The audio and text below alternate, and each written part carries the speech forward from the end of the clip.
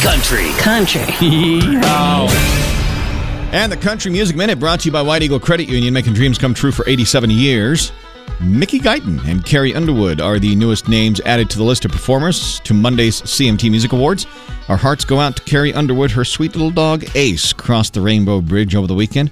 Jimmy Allen is releasing his third studio album on June 24th called Tulip Drive. It's a deeply personal collection of songs honoring his family. Justin Moore and Heath Sanders teaming up and releasing a show staple, one they do at concerts a lot, and an Arkansas favorite, Raised on Red. Look for that very, very soon. And Dierks Bentley, pretty excited for the return of the Seven Peaks Music Festival Labor Day weekend over in Colorado.